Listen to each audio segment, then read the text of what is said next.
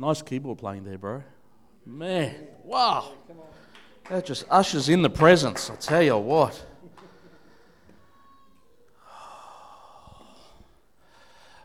I've got to make a confession. I'm a bit wrecked at the moment.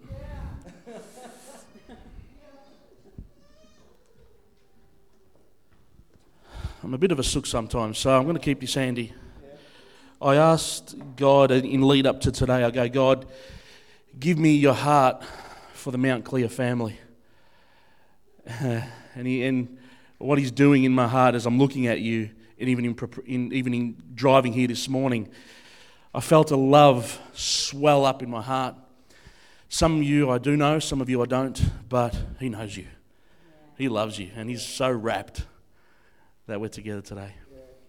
I want to really thank Andrew and Mel. These guys are so near and dear to our hearts.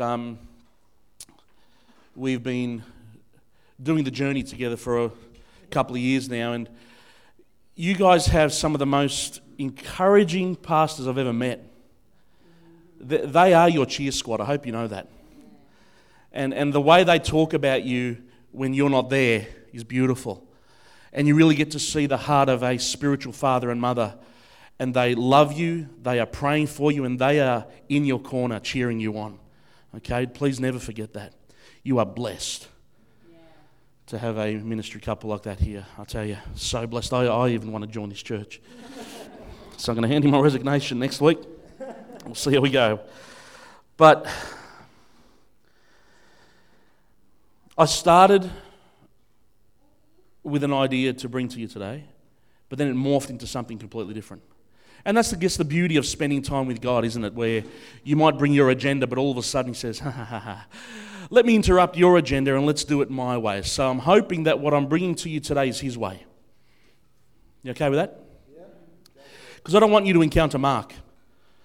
And I know I'm dead set gorgeously handsome, and you probably think I look like George Clooney, but seriously, I'm nothing special. It's him. And I'm looking at Grace paint that painting, and I'm just seeing the glory all over her, all over that. I can't wait to see it finished. Okay, I'm going to try and compose myself and get into this.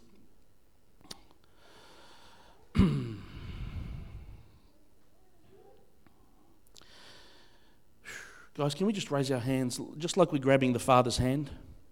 Just like you're about to take his hand, I just want to lead us into a place where we know that we know we are connected to him. Can I get you to repeat these words after me, church, please? Father God, I reach up to hold your hand, and I say thank you for always being here. Today, I make a choice. We will go wherever you want to go. We will hear whatever word you want to say. And I'm positioning myself to receive whatever you have from me now. Thank you, Jesus, for making this moment possible. Amen.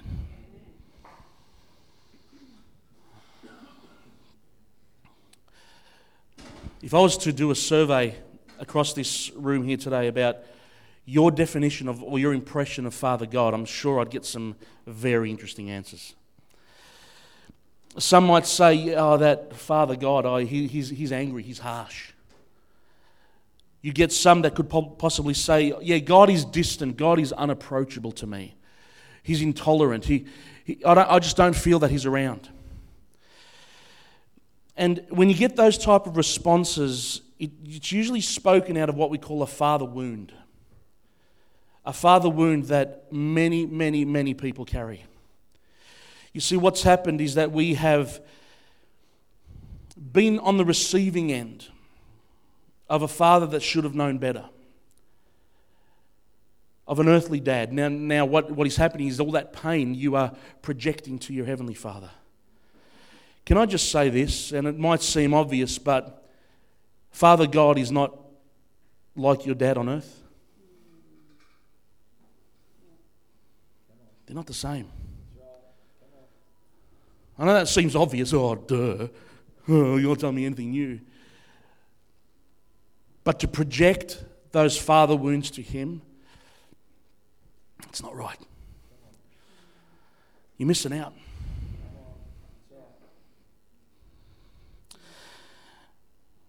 Many Christians that I've dealt with over the years, this one issue keeps on coming up. And I'm not going to stop bringing it up because it's something that I'm realizing in the heart of many Christians. The issue of Father God is undealt with.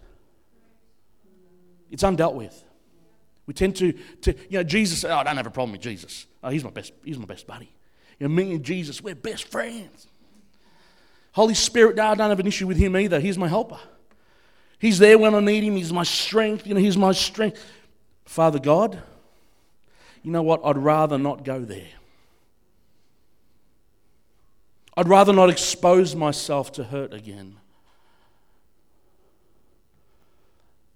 How about we change the subject? Well, we can't change the subject. Because if I was to ask you, why did Jesus come, what would be your answer? Oh yeah, he came to die for us, break the curse of sin over our lives, give us access to heaven. Okay, that's all good, but why did he come? It's more than that. He actually came to reveal a Father. Jesus came to reveal a Father. That's why he said to Philip said, show us the Father and it'll all be good. He goes, Philip, I've been with you for so long. What? You see me, you see the Father. That through Jesus we saw the heart of a Father that couldn't stand sickness on a person's body. So everyone that came to Jesus for healing was healed. Through Jesus we saw Jesus couldn't stand a person demonized. So every demon that was stupid enough to come to Jesus was cast out of a person. And we saw a Father that couldn't imagine eternity without you. A Father that said, I will do whatever it takes to make sure you and I are together forever. And Jesus, as we know, paid the price for that.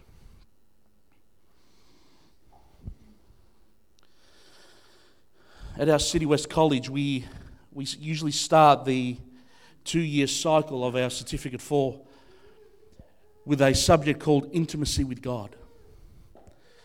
Tell you want to be wrecked, mate. Do a course called Intimacy with God. You're never the same again. And last year, the first subject that we did was that. And it's great because it builds a foundation upon which you can build every other aspect of your Christian life.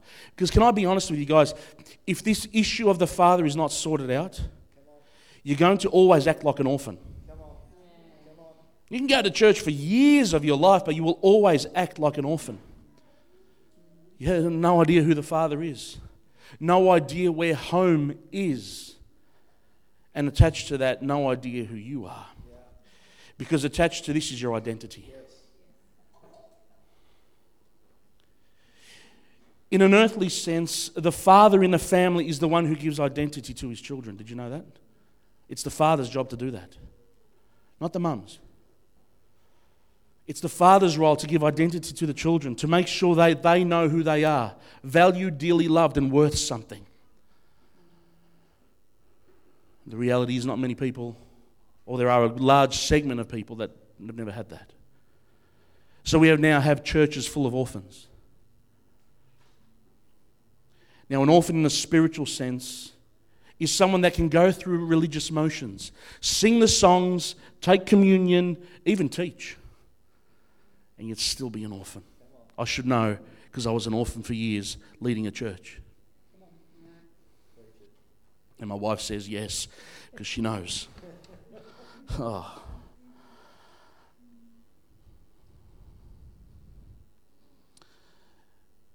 For years I walked with God acting like an orphan and a slave rather than a son. You see, what I would do, I would try and perform for his acceptance. Every time I would get up to preach, it was me almost proving to God how much I loved him.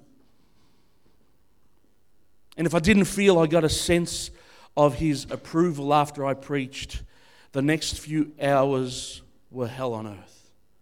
Because I would beat myself up. Not physically, thankfully. But, you know what I mean? Mentally. I'd be so messed up by church life when I saw those empty chairs, man. Didn't matter who was actually at church.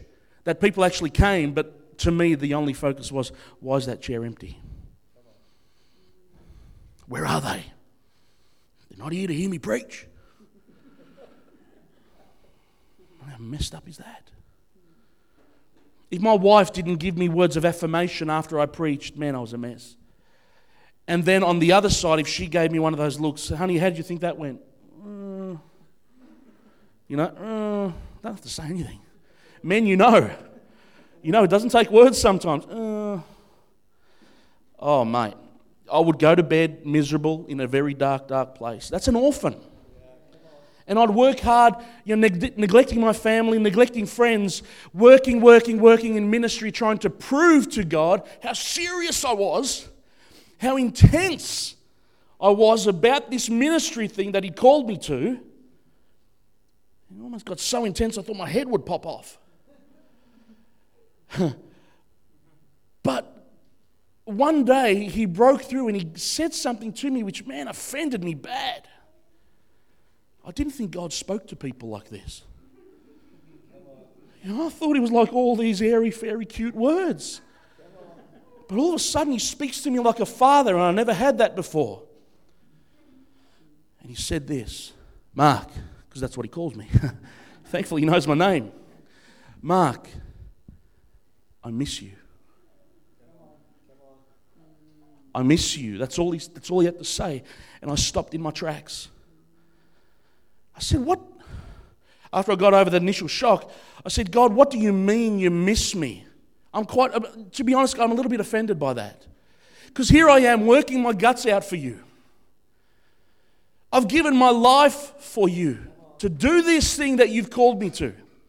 You sent me from overseas on the mission field back to Melbourne to start this church. I'm doing this for you. He goes, are you? Who are you actually doing it for? Oh, I miss you. I miss your heart. I miss the times we would spend together where you would just sit near me and say nothing. I miss the times when silence was okay. I miss your worship. I miss you reading my word just because you want to, not because you have to prepare a message for Sunday. Oh, it's getting too personal, God. I don't like the way you're talking to me like this. And then He said these words which cut me deep.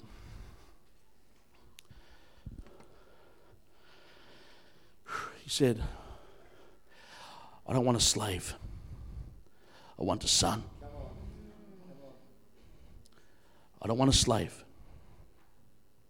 I want a son.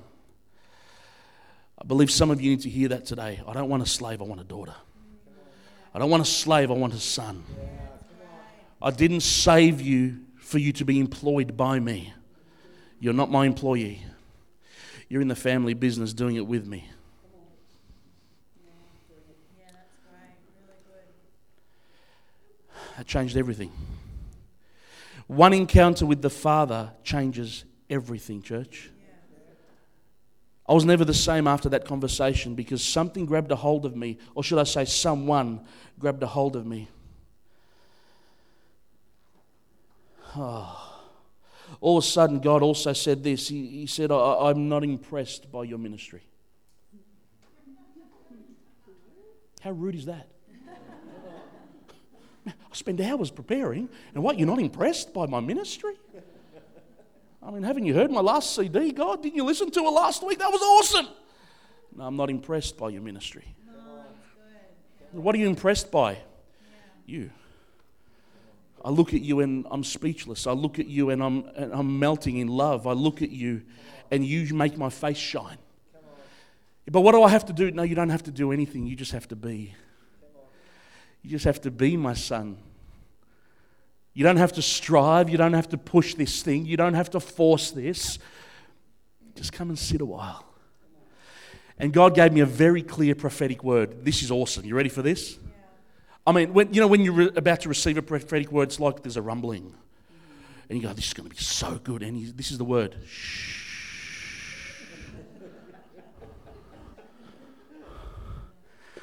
And I waited for more, but that's all He said. Shh. Quiet. come and rest a while right here, son. Come and crawl up into this big chest of mine and let me hold you. Wow. Some of the most beautiful moments is, or have been throughout the years, me holding these precious. I've got 2 boys which are in the kids' room right now, but holding them without having to say a word. Parents, you know the feeling? How good is that? They don't have to sit and say anything. It's just, oh, you want to spend time with me? I wonder where we got that from. You see, what a slave does is that he obeys out of obligation. A slave thinks he needs to perform for acceptance. He looks for his belonging in the applause of others. I should know. I was like that for years. A slave doesn't find his satisfaction in the one who loves him most. But yet a son knows deep within who he is. And you know what? Even if no others agree, it's okay. It's okay. Because the Father gives you that wink. That's my boy. That's my boy. Please don't think this is just for me. I know I'm his favourite. I mean, he told me that. No? No, you don't believe that, do you? I hope not. I hope not, because he loves us all equally. But he looks at you and he cheers you on. You want a cheer squad? Listen to the Father. He looks at you and he says, whoa, that's my girl. As these precious girls were worshipping here this morning, where are they? As you were worshipping here this morning, I just felt the Father smiling and saying, oh, that's my girl. That's my girl. Look at her dancing before me. Look at her just enjoying me.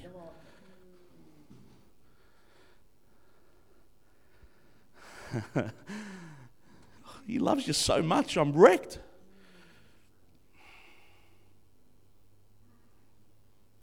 Wow. All striving stops. Guys, if your identity is not grounded in Him, you will be a slave to something or someone. If your identity is not a son or a daughter, you will be an orphan your whole life. That's the reality of it. It's either or. There's no in between here. Your identity is so crucial. Do you ever find yourself doing something you don't want to do, but you keep on doing it? Didn't Paul say that? You know, what I don't want to do, I do. And what I know I should do, I don't do. That's out of an orphan spirit. That's out of an orphan spirit, you see. You see,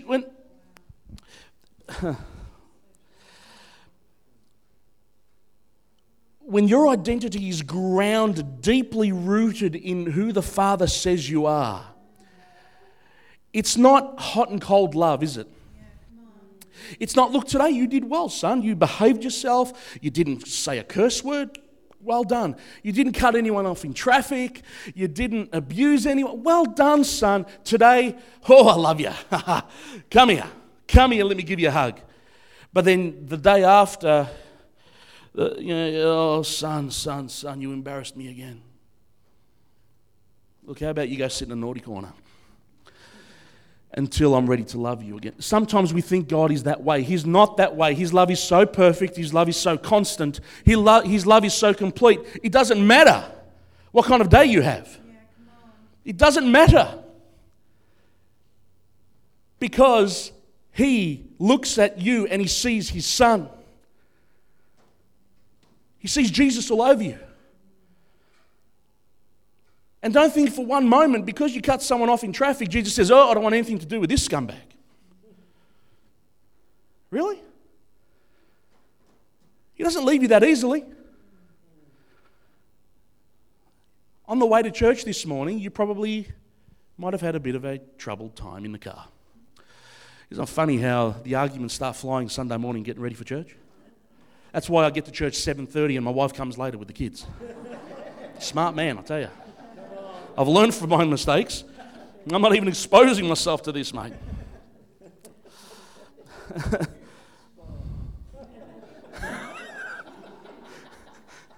Use 2 cars, come earlier. Okay.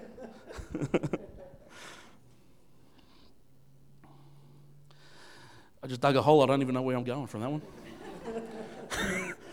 I live dangerously up on the platform. When I'm down there, man, it's a different story, I tell you. I'm not that brave at home. I know I look big and scary, but she petrifies me, this woman. Whew.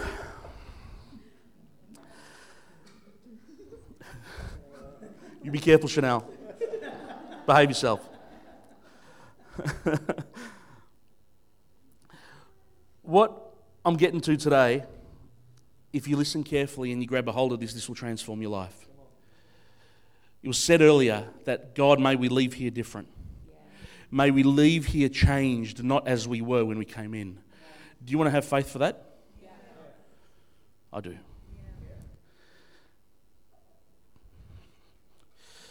I'm ready for an encounter.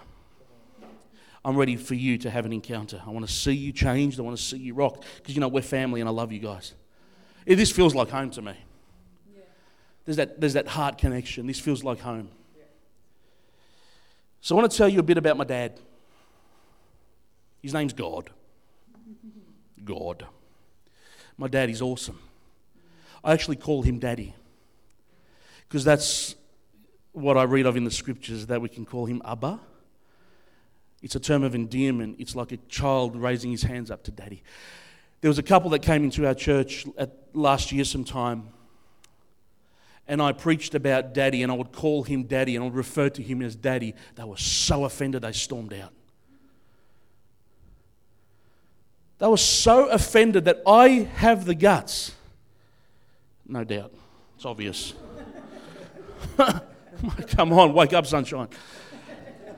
But they were so offended that I could actually call Almighty God Daddy. I mean, how rude is that? How offensive is that? Who do you think you are? Well, I'm a son, man. If my kids called me, good morning, Almighty Father, I'd say, kiss my ring, polish the shoes, and get to school. Oh, Almighty Faja, can I get you a coffee? That'd be rude to me.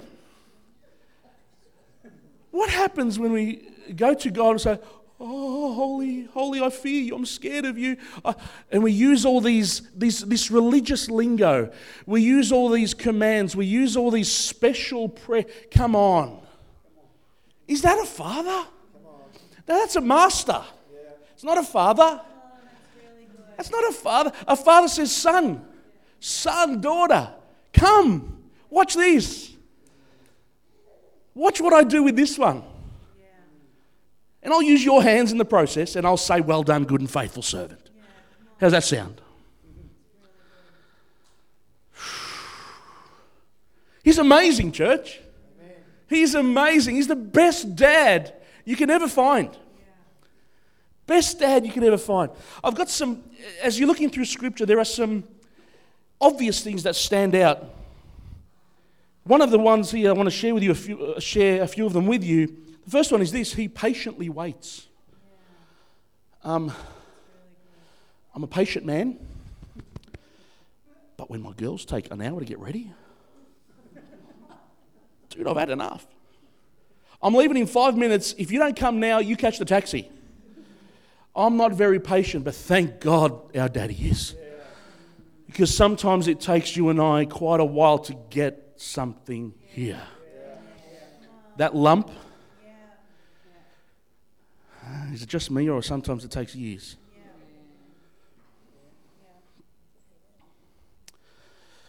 He also lovingly corrects. Lovingly corrects. Someone once said he loves us too much to leave us this way. That's our daddy. He doesn't do it to have a bit of fun. Hey, angels, watch me mess with this one for a while. Whack, whack, whack, whack. That was cool, yeah? He lovingly corrects, as a father should. Another aspect of his nature is that he generously gives. Generously gives. Oh, man. If you want to see a generous father, look upward. He's amazing. When I thought God reached his limit, he goes, you ain't seen nothing yet. That's just the beginning. Get ready for this. And he pours it out and pours it out and pours it out until there's an overflow. There we go. I thought I'd add that in there. Overflow.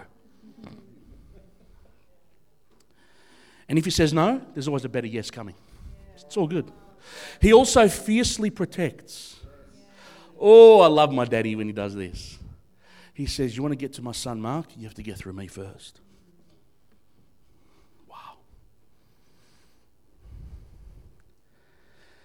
I don't think I know any demon that stupid to have a go at God. They tried and they learnt their lesson pretty quickly. You want to get to faith? You got to get through me first. He fiercely protects. He loves you guys more than you could ever imagine. He's a good dad. How about this one? He powerfully fights. I love the movie 300. All the abs. The abs. I want to be like that. Yeah. But, I see the Spartans so overly confident, just going into battle.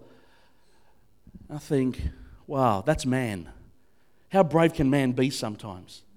Yeah, this is how God leads us into battle. He goes, let's go fight this war. Oh, cool. Let's go marching. He goes, okay, you stand there, you worship and watch me win. So now you can do this. What are you doing, man? I'm fighting the devil.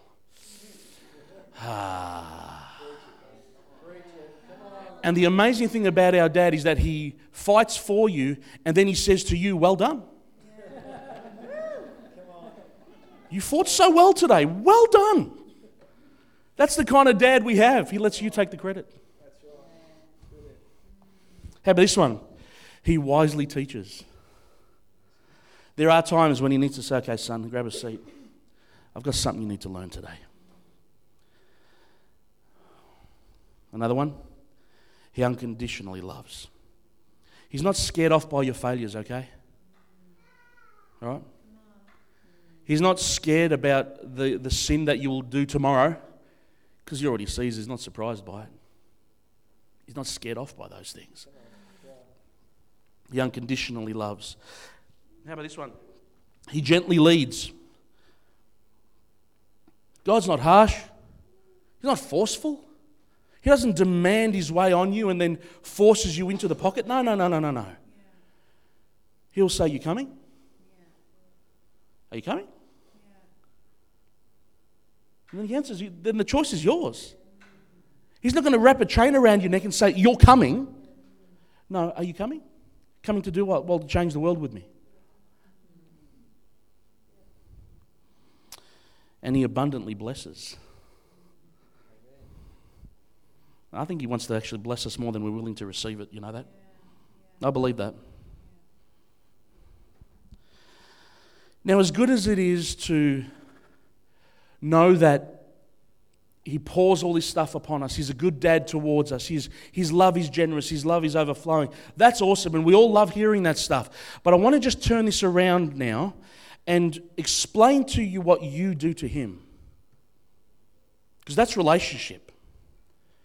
My wife affects me and I affect my wife. That is relationship. And that's what we have in him. Jesus didn't come to give us religion, church. I haven't convinced any of you of that one. Jesus didn't come to give us religion. He came to give us relationship. Religion is man's attempt. It's an orphan's attempt of getting the approval of God. That's religion. Relationship, completely different. Completely different. So the fact of the matter is this, that God has positioned himself to be affected by you. He made the choice. He has positioned himself to be affected by your actions, your words, your choices. Throughout Scripture, we see that we, through our choice, can give him pleasure. I mean, isn't that what worship is? I'm sure you've heard the story of someone going up to the pastor after a service and said, look, I got nothing out of that worship today. And then he said, what? It wasn't for you. Doesn't matter what you got out of it. That wasn't for you. That was for him. That was for his pleasure. So you can do that. You can also cause him grief. We can grieve the Holy Spirit, can't we? Hello? Am I right?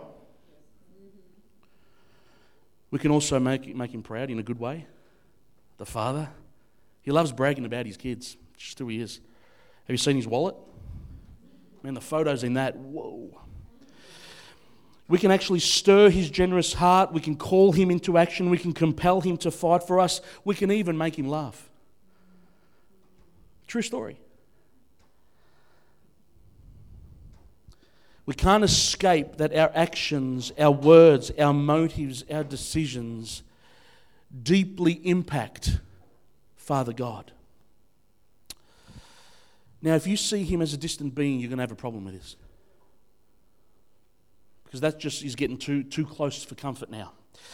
But if you see it from intimacy, from a father who longs to spend time with his child, this will take your breath away.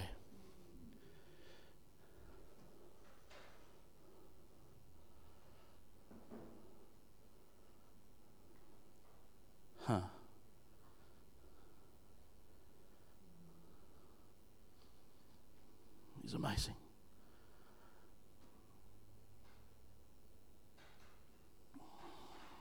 Sorry, guys.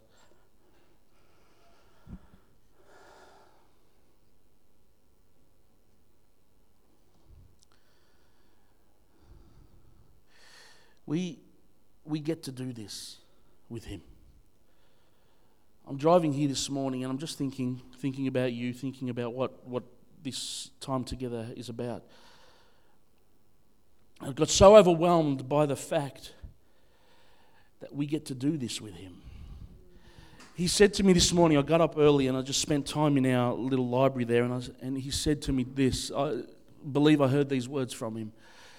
Today, son, we're going to get the orphans and we're going to bring them home.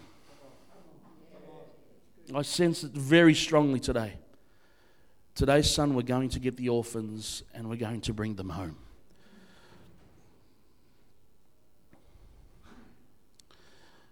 I want you to be honest with yourself, okay? I don't want you putting up any face mask.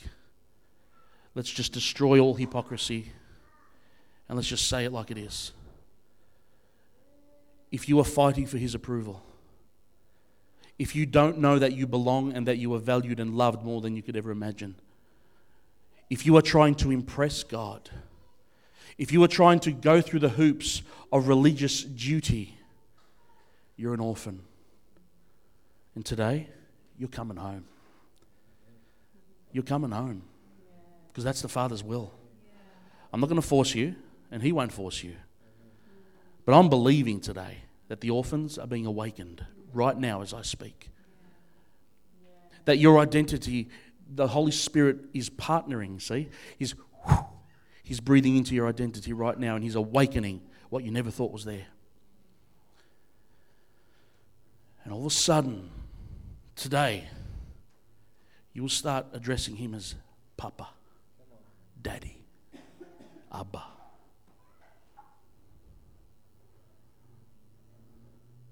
You are going to be so overwhelmed by the Father's presence and love that words will not suffice. They won't be good enough.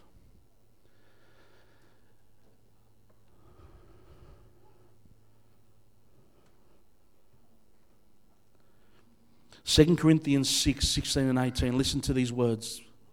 God said, I will dwell with them and walk among them. Talking about you being the temple, okay? He says, I will be their God and they shall be my people. And then he says this, I will be a father to you and you shall be my sons and daughters.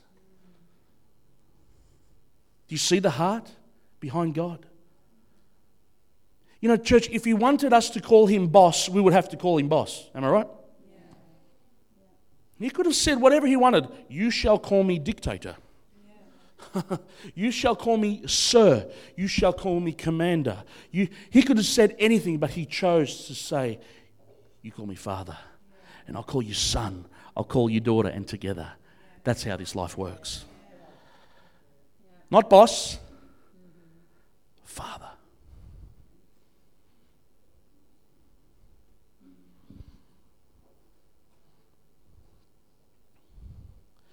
I want to show you something that is going to blow your mind. There's a little book in the Bible called Zephaniah. Sounds like a name that should be in Star Wars, I reckon. Zephaniah. Doesn't it? Zephaniah is a strange little book in the minor prophets of the Old Testament. But there is one verse in there which I want to focus on. And this is gold. All right? You're going to get your money's worth today. Even the cheap seats back there. This is awesome. I'm telling you, it's so good. In Zephaniah chapter 3, verse 17. Now, if you try to find it, be careful, you might miss it. And you're flicking your pages. You know, one of those books, whoops, missed it. It's there somewhere, keep on going, you'll get there. But Zephaniah 3:17 is one of the most breathtaking pieces of scripture that you'll find about the Father. We're not going to read straight through it, I'm going to go line by line, and I want to pull out the gold in these words. You ready? Yeah. You still with me? Yeah. Yeah? Let me just take a bit of a sip of my vodka here.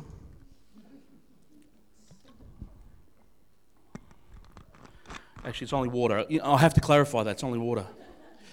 I used to make that joke at church, and someone came up to rebuke me one day. You shouldn't make that joke because people might think you're a drunk.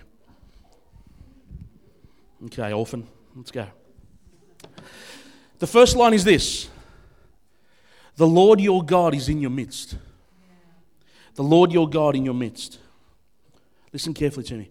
He is the ever-present, never absent Father. Anyone happy about that? The ever-present, never absent Father. Ha! Some of you have no idea what that means. Because maybe you had the ever-present, ever absent Father. Thank God He's not that way. Because He says, never will I leave you, never will I forsake you. That's a promise that goes through the ages. This is a Father that says, I will be with you even when you don't want me there. Even when you wish I wasn't there, I'm with you. That's our daddy. I want to destroy some lies right now. I want to go after some lies and I want to destroy them. You ready? Listen to these words carefully. You are not a bother. You are not a hassle. You are not high maintenance. You are not unwanted. You're not forgotten. You're not embarrassing. You're not ugly. You're not hopeless. You're not useless. You are not a nobody. I hear the Father say, I actually want to be with you. Yeah. That's so good. Not because I have to, but because I want to. Because you take my breath away.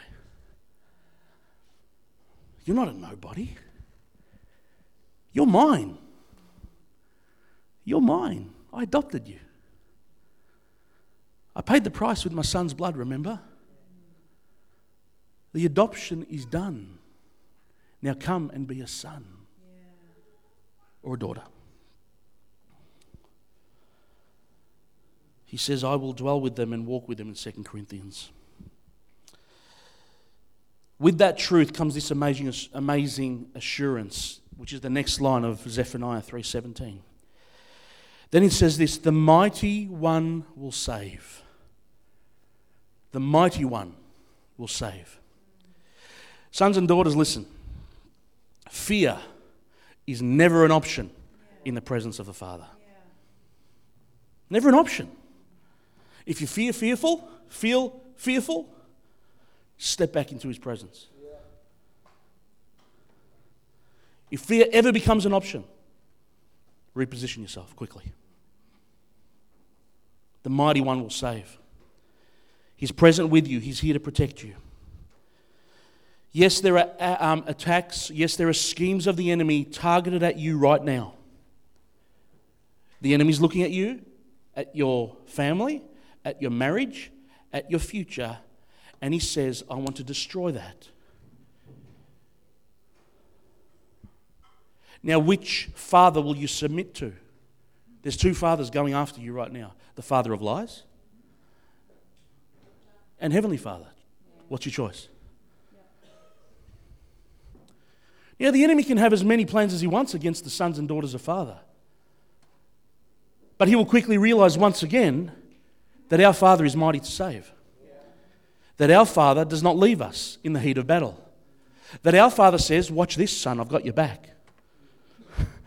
I just hear him say, don't worry, don't worry, don't worry, just chillax. Don't worry, I've got this.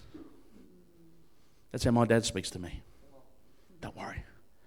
Don't worry, I've got this.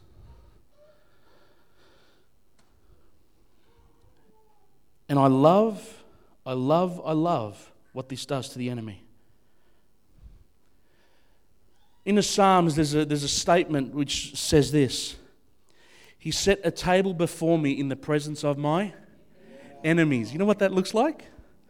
That's the Father saying, son, dinner time. I've set up a table, come and join me for dinner.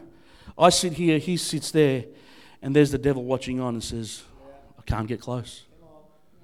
Look who he's with. Look who he's with. I believe that verse, set a table in the presence of my enemies, God put that there to mock the enemy.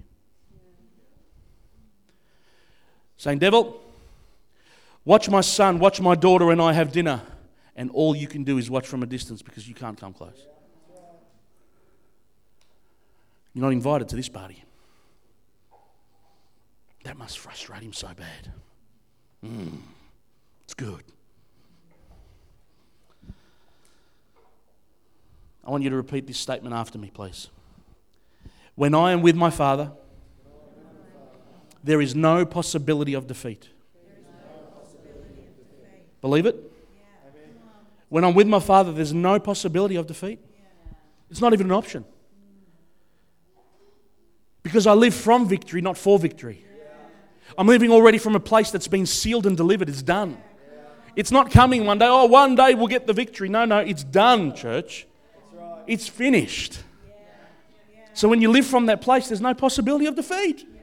Unless you come into agreement with the deceiver. That's where choices kick in. All Satan's got on you is agreement. His authority over you has been broken at the cross. Jesus took the keys of authority back. Jesus broke his power over you once and for all. The only effect he has in your life is by your agreement. That's all he's got, church. You don't agree with him, you resist him, he must flee. I've got Bible to back that one up. No possibility of defeat when you're with Daddy. How good is that? Can you imagine the places you can go knowing that? Can you imagine waking up every morning knowing that defeat isn't even an option for me today? This is awesome stuff. Oh, wow. I'm preaching myself happy, mate. This is so good. All right, how about this one?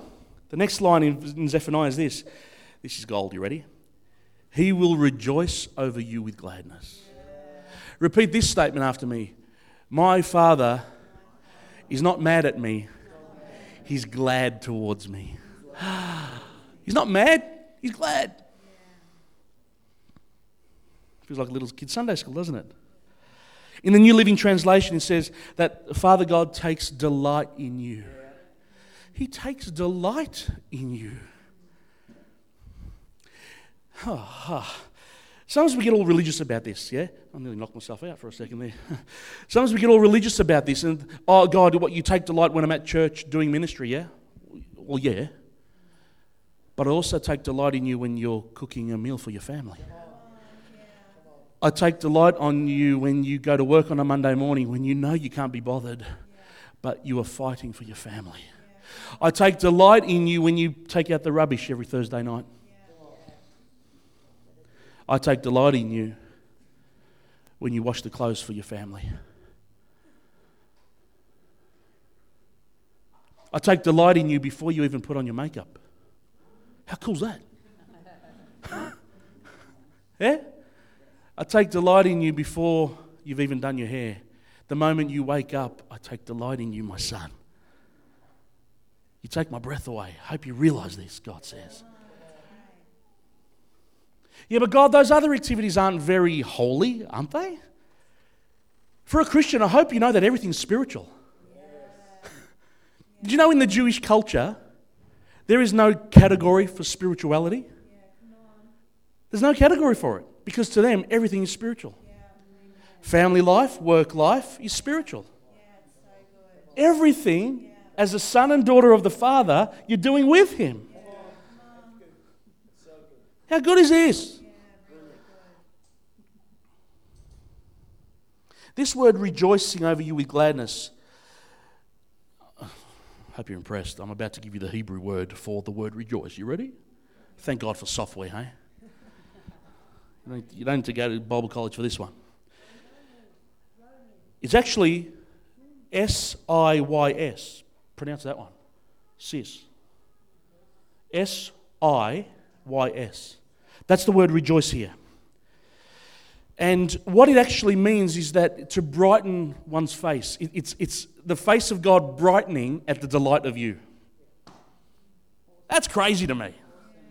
The face of God brightening because you came. You make Him happy, church. You brought Him pleasure before you even sung a song this morning. I hope you realise. He took delight in you because you made a choice to be with Him. That makes me happy. So, church, this is crazy how good He is towards us. You know how sometimes parents, let me speak to parents for a second. You know when your kids are little and they're so cute and you just want to eat them up?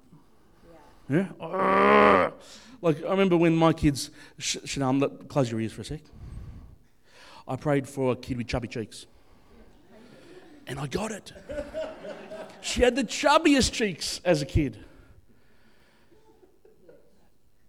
And oh man, I would munch on those cheeks for hours. I loved them. And as a parent, sometimes it gets so much that you think you're going to burst. Yeah, the love starts swelling up. And, oh, look at this kid. Little babies, this is just my parent coming out. You know the little chubby rolls and on the legs? It's cute at that age. I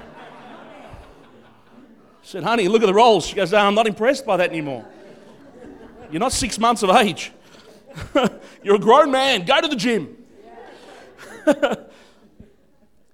But little babies, aren't they the cutest little bits? Oh, you just want to pinch them. That's the delight that the Father has in you. He goes, oh, the face brightens, the smile from ear to ear. Oh, look at this kid. God loves my rolls. Come on. He looks at me, whoa. Move on, mate. Stop trying to justify yourself. Yeah. He takes delight in me because I'm His favourite. Okay. He will quiet you with His love is the next line. He will quiet you with His love.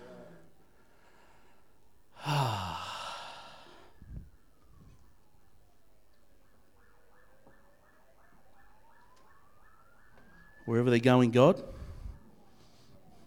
bless them. He will quiet you with His love.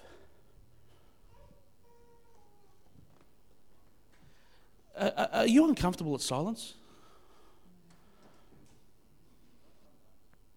It's a bit awkward at times. The ministers in Melton, we get together every Wednesday morning for prayer. But then once a month we have a meeting together. And something I learned from the Anglican minister, Sister Elisa, great woman of God. And she taught us the value of silence. Because coming from a charismatic church, it's got to be noisy. It's got to be, come on, rev them up. Noisy, there's got to be not a single moment of silence. And if there ever will be, we'll fill it in with a keyboard. Or a guitar. Or a video. Yeah? So she says, can I just give you a word of advice? Try inserting some silence into your service on Sunday. We tried it. Man, it was awkward in the beginning. It's like, someone should be saying something right now. But we grew to love those moments where sometimes the worship team will do nothing. They'll just stand there. And for a few minutes, we won't play a chord. We won't sing a word. It'll just be silence. And I'll tell you what, some of the most intimate moments we've had with God have been in those moments. It's glorious. You see, the Father wants to quiet you with His presence. He wants to remind you to be still and know that I am God.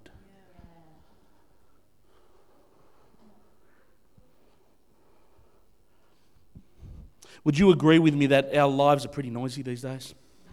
Come on. You know, if we're not looking at an iPhone or an iPad, and that's the only version that's permitted, no, Apple of His eye, remember. We occupy our lives with everything. You go to the supermarket, there's noise. There's music. You go in the lift, there's music. You drive in your car, there's music. We fill our lives with so much stuff that many times God's whisper is unheard because it's not loud enough. And many times we say to God, God, can you shout a little bit louder? Scream a little bit, God, because I want to hear you. Be still. Be still. Be what? Be what? Still. God has been convicting my wife, be still this year. I gave a prophetic word over our church at the beginning of the year, and the word was one word, rest. I didn't expect that. You know, as a pastor, we like to receive the words breakthrough, victory, conquer, more than rest. Let me quiet you with my love. Let me stop your striving. Let me stop you going 100 miles an hour. Just sit with me for a while. What do I say? Say nothing. Say nothing. Shh. Remember the prophetic word? And His peace, which surpasses all understanding, will guard your hearts and your minds through Christ Jesus. Philippians 4, 6 and 7. Anyone need a good dose of peace? Oh man, we need it. Can you imagine the revelations you will get in the moment of silence? Can you imagine the things that God has reserved for you today, should you be quiet and listen?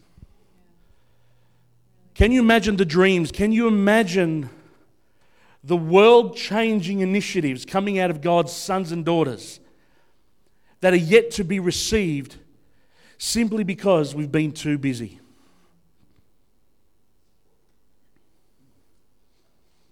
A couple of the girls in our church, after I gave the word rest, were so affected by what God was telling them to do.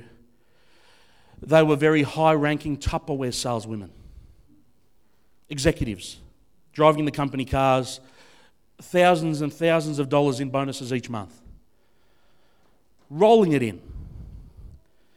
But the problem with that is that it took them away from their family pretty much most nights of the week. They didn't have time for family anymore. Marriages began to suffer. Kids began to suffer because of it. They were so deeply affected that the Monday morning following, they went and handed in their resignation. And I said, we can't do this anymore. This will destroy my life. This will destroy my family. I think it's time to get a little bit radical about this issue. Can I ask you, sons and daughters, what's standing in the way of you hearing Him? When was the last time you heard the Father speak? This is at the core of your relationship. If you do not hear His voice, you're in trouble.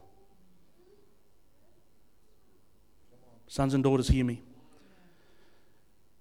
If you do not hear the voice of the Father, you are at trouble at the core of your relationship. Be still. Let Him quiet you with His love.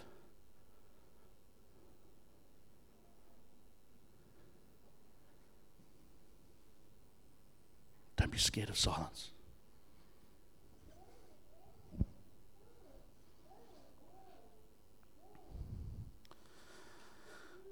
Now, some of you are thinking, get a little bit louder, please. This is uncomfortable.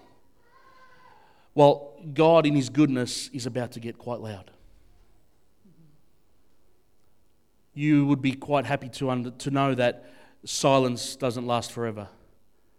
That even God has moments of silence, but He also has moments where He's going to get a little bit loud.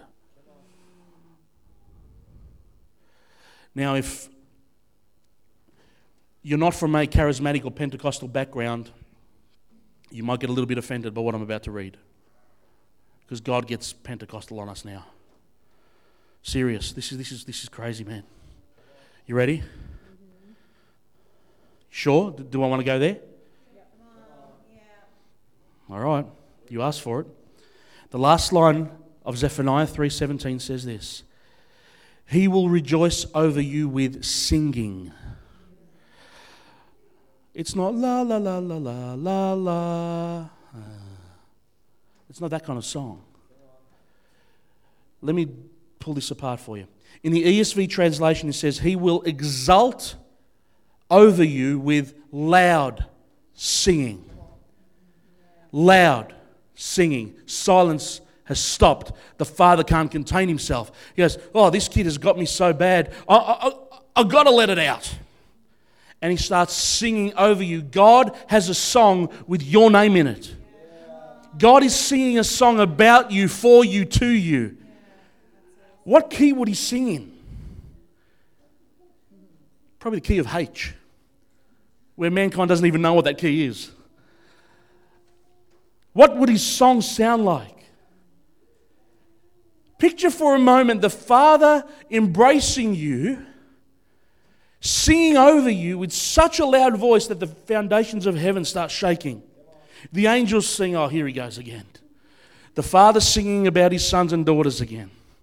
Hold on to something because this is getting a little bit rocky. Can you imagine the demons trembling? Oh, here God goes again, singing about His family. You know, sometimes only a song will do, am I right? Happy Valentine's Day, by the way. You might want to sing to your loved one today. And your wife's thinking, don't. You haven't heard my husband sing. Screeching cats. But God rejoices over you. You've so captured His heart that He's rejoicing over you with loud singing. It's so loud that things are shaking, church. Oh, wow. But it gets better. But there's more. This word rejoice is different to the other word rejoice I shared earlier. You know, that S-I-Y-S word? Well, the Hebrew word for this one is G-U-W-L. Gul. However you know. Same English word, but different Hebrew word. And as I started digging into what this word rejoice means, it wrecked me. Get this. It describes God as not just singing loudly over you, but He's also spinning around you as if doing a wild dance. Oh, man. No. I'm sorry, that's not the religious God I grew up with. That's a bit undignified, God. He's singing loudly and He's dancing around you. What is that? That's a father madly in love with his sons and daughters. I would show you what I think it would look like, but I wouldn't stop shaking for 2 hours. Serious, true story. But can you imagine? Just you know, I don't want to. I can't go on.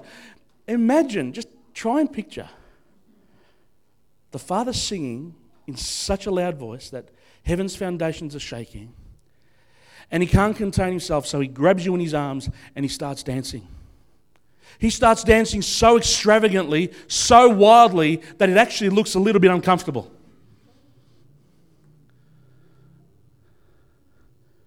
That's our daddy, not our prim and proper God. That's your Father who loves you beyond what you can imagine. And you do this to Him. You getting this, guys? You are doing this to Him. You are affecting Him this much. Whoa! That's crazy to me. I'll tell you what, I still get a little bit uncomfortable about this. My Father God rejoicing over me with extravagant dancing and loud singing. He's singing a song with my name in it. He's making sure that all of heaven knows how madly in love He is with me.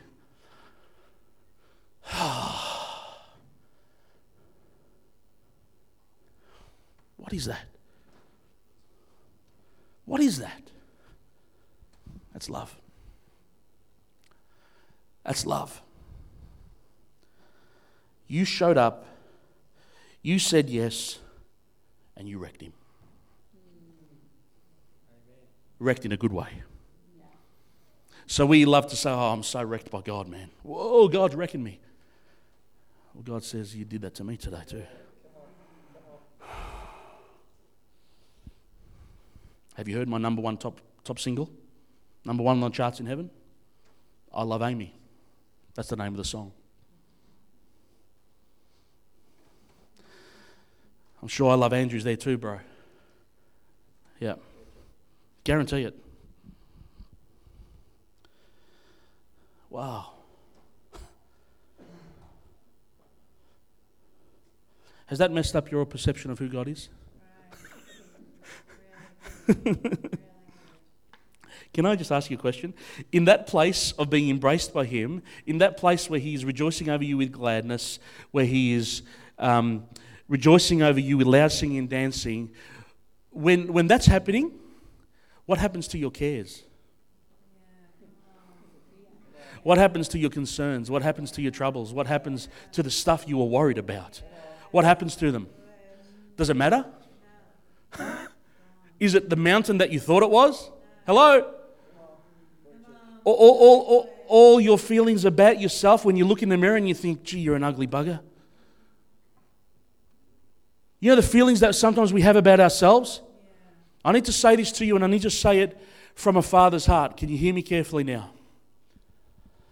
Whew, you sure, God?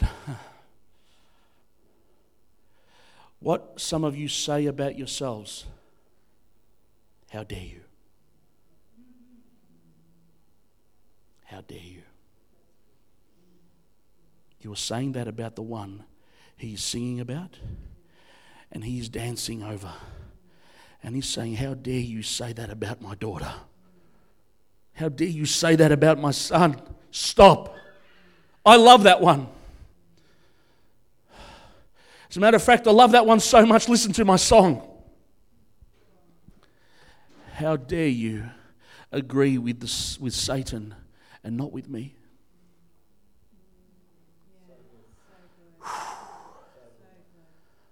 Yeah, but Father, I'm a failure. I can't do anything right.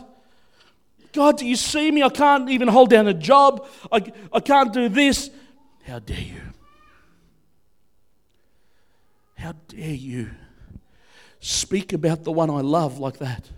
But I'm speaking about me. How dare you? Stop. Don't agree with him. Agree with me. And I think you are so amazing.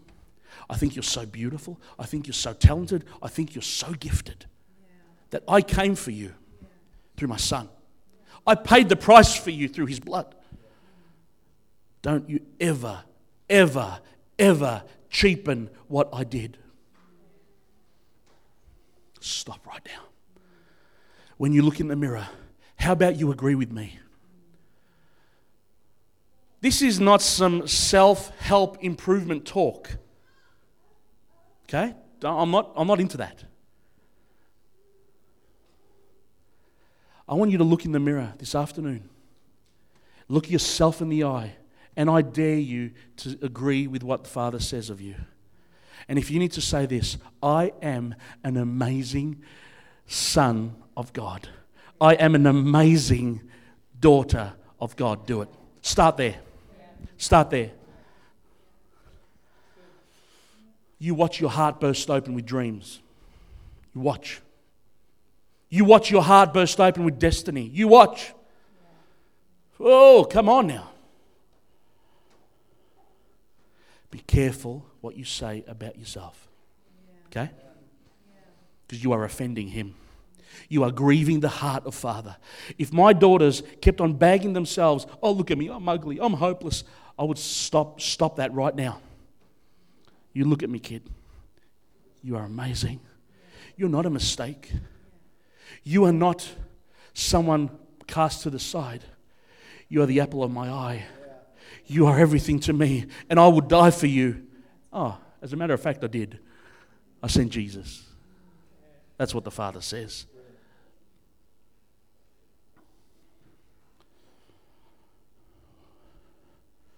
Loud singing, extravagant dancing. Wow. Leave me breathless. Oh. And that's why when I ask Father for his heart for a certain people, like I did for this morning, I look at you guys and I said to you, I'm wrecked in the beginning before even saying anything, because God gave me a little bit of a glimpse, and now you know why.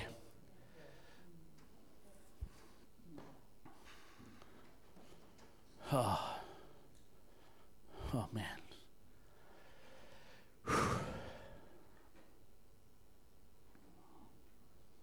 This could be the best day of your life. Everything can change from this moment on. This moment on, everything.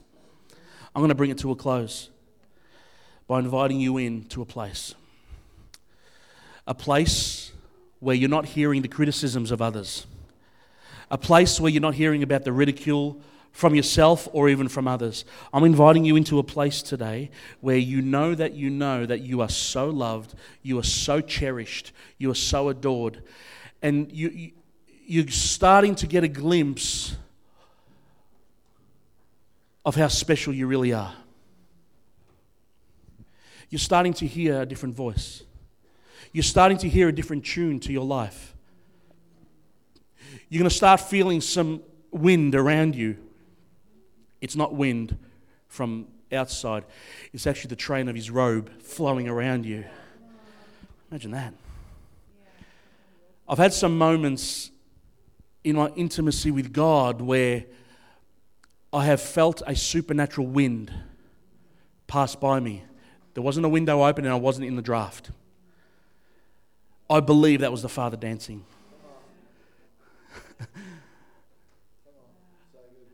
I've also smelt the presence of Holy Spirit. Breathtaking, isn't it? And that's just him passing you by with his aftershave.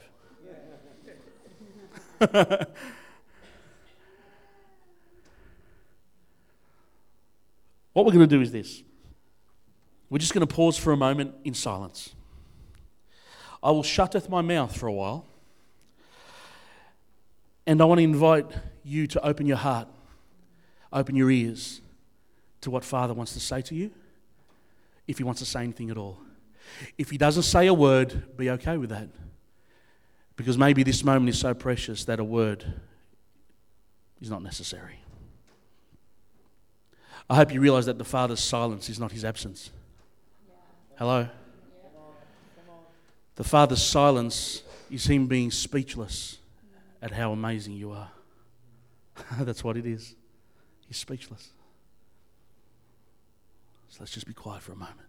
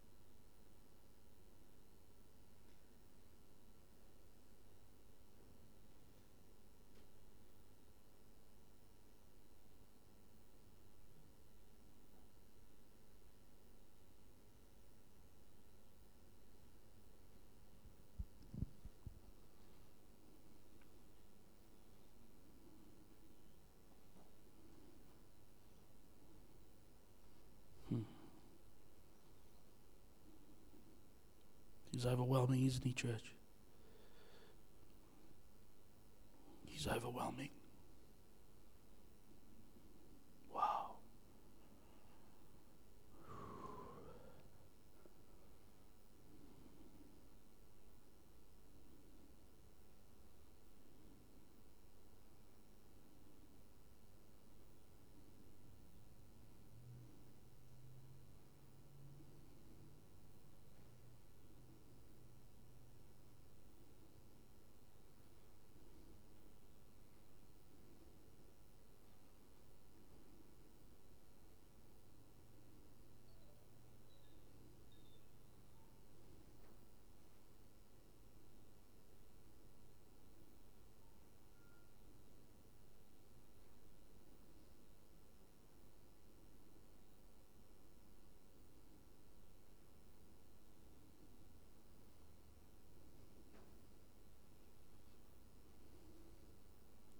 Oh, Papa, we love you so much.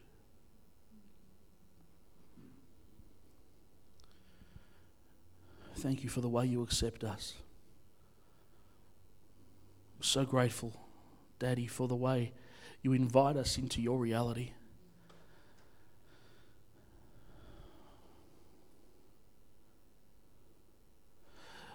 Papa, there might be some orphans in this room right now, and I ask you just to reveal in your gentle way what you think of them.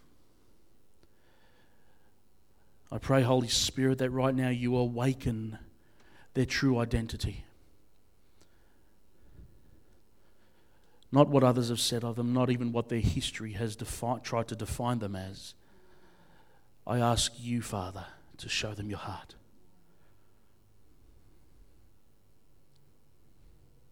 Amaze them with what they see.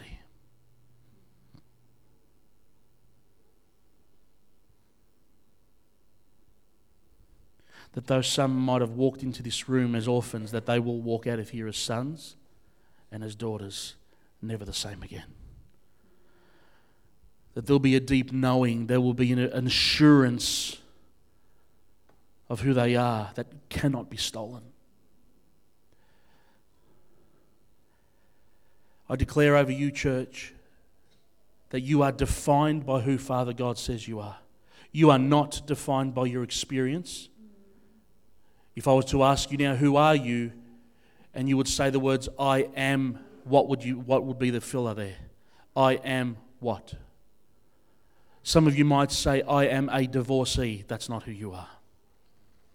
That's an experience. That's not who you are. I am a factory worker. I am a single mum. I am a husband. No, that is not who you are. I invite you to say these words, I am a son. I am a daughter. That's who you are. And I seal it now in the glorious name of Jesus. And it will not be stolen. Let's lock it away. I'd love to pray for some of you before I hand it over to Andrew. I'd love to pray for some of you afterwards. I give amazing hugs, man. I tell you, I'll squeeze the life out of you if you let me.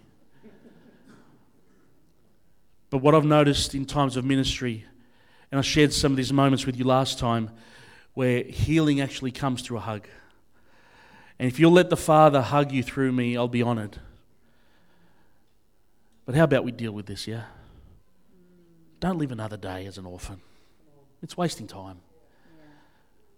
I love you guys. Thanks for your attention. Thanks for your heart. And I really appreciate you giving me your time, because this is precious. And thanks for the invitation, bro.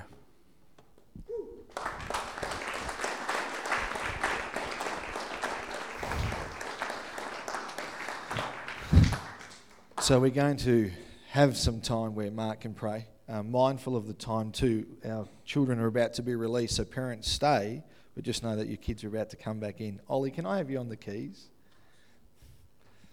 And if the worship team want to get up there, by all means. I keep thinking of, he split the sea so I could walk right through it.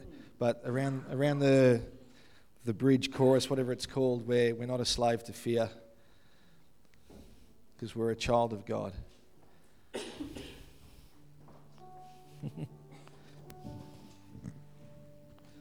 What a sobering thought it is when we realise that we're children of God. What a profound statement, really, when we're able to grab hold of who our Father, who our Daddy, who our Papa is. And like Mark, I think Mel and I, and particularly myself, have been on this journey now for 2 years, maybe even 3. And this church has been on that journey, discovering who we are, walking in our sonship, grabbing hold of our full authority because of who God is and who we are in Him. But there are always moments of struggle in that. So while the team plays, I'm going to invite you to stand.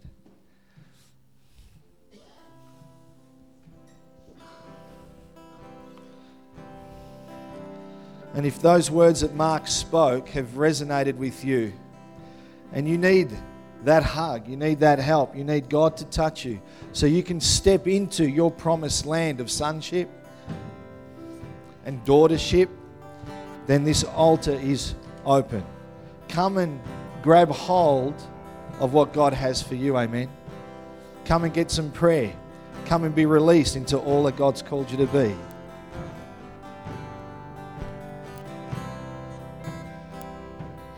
You unravel me with a melody.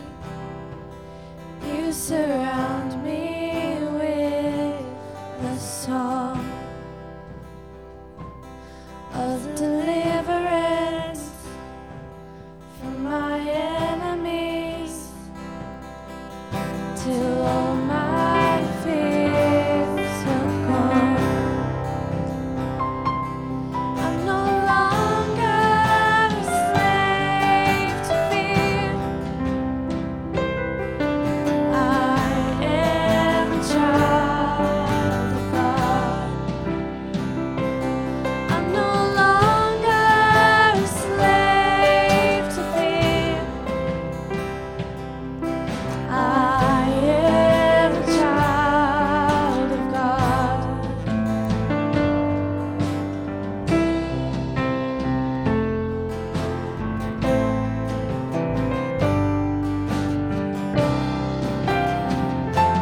You unravel me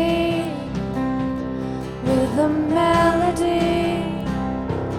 You surround me with a song of deliverance from my enemies till all my fears are gone. I'm no longer a slave to fear. I am a child of God. I'm no longer a slave to fear. I am a child of God.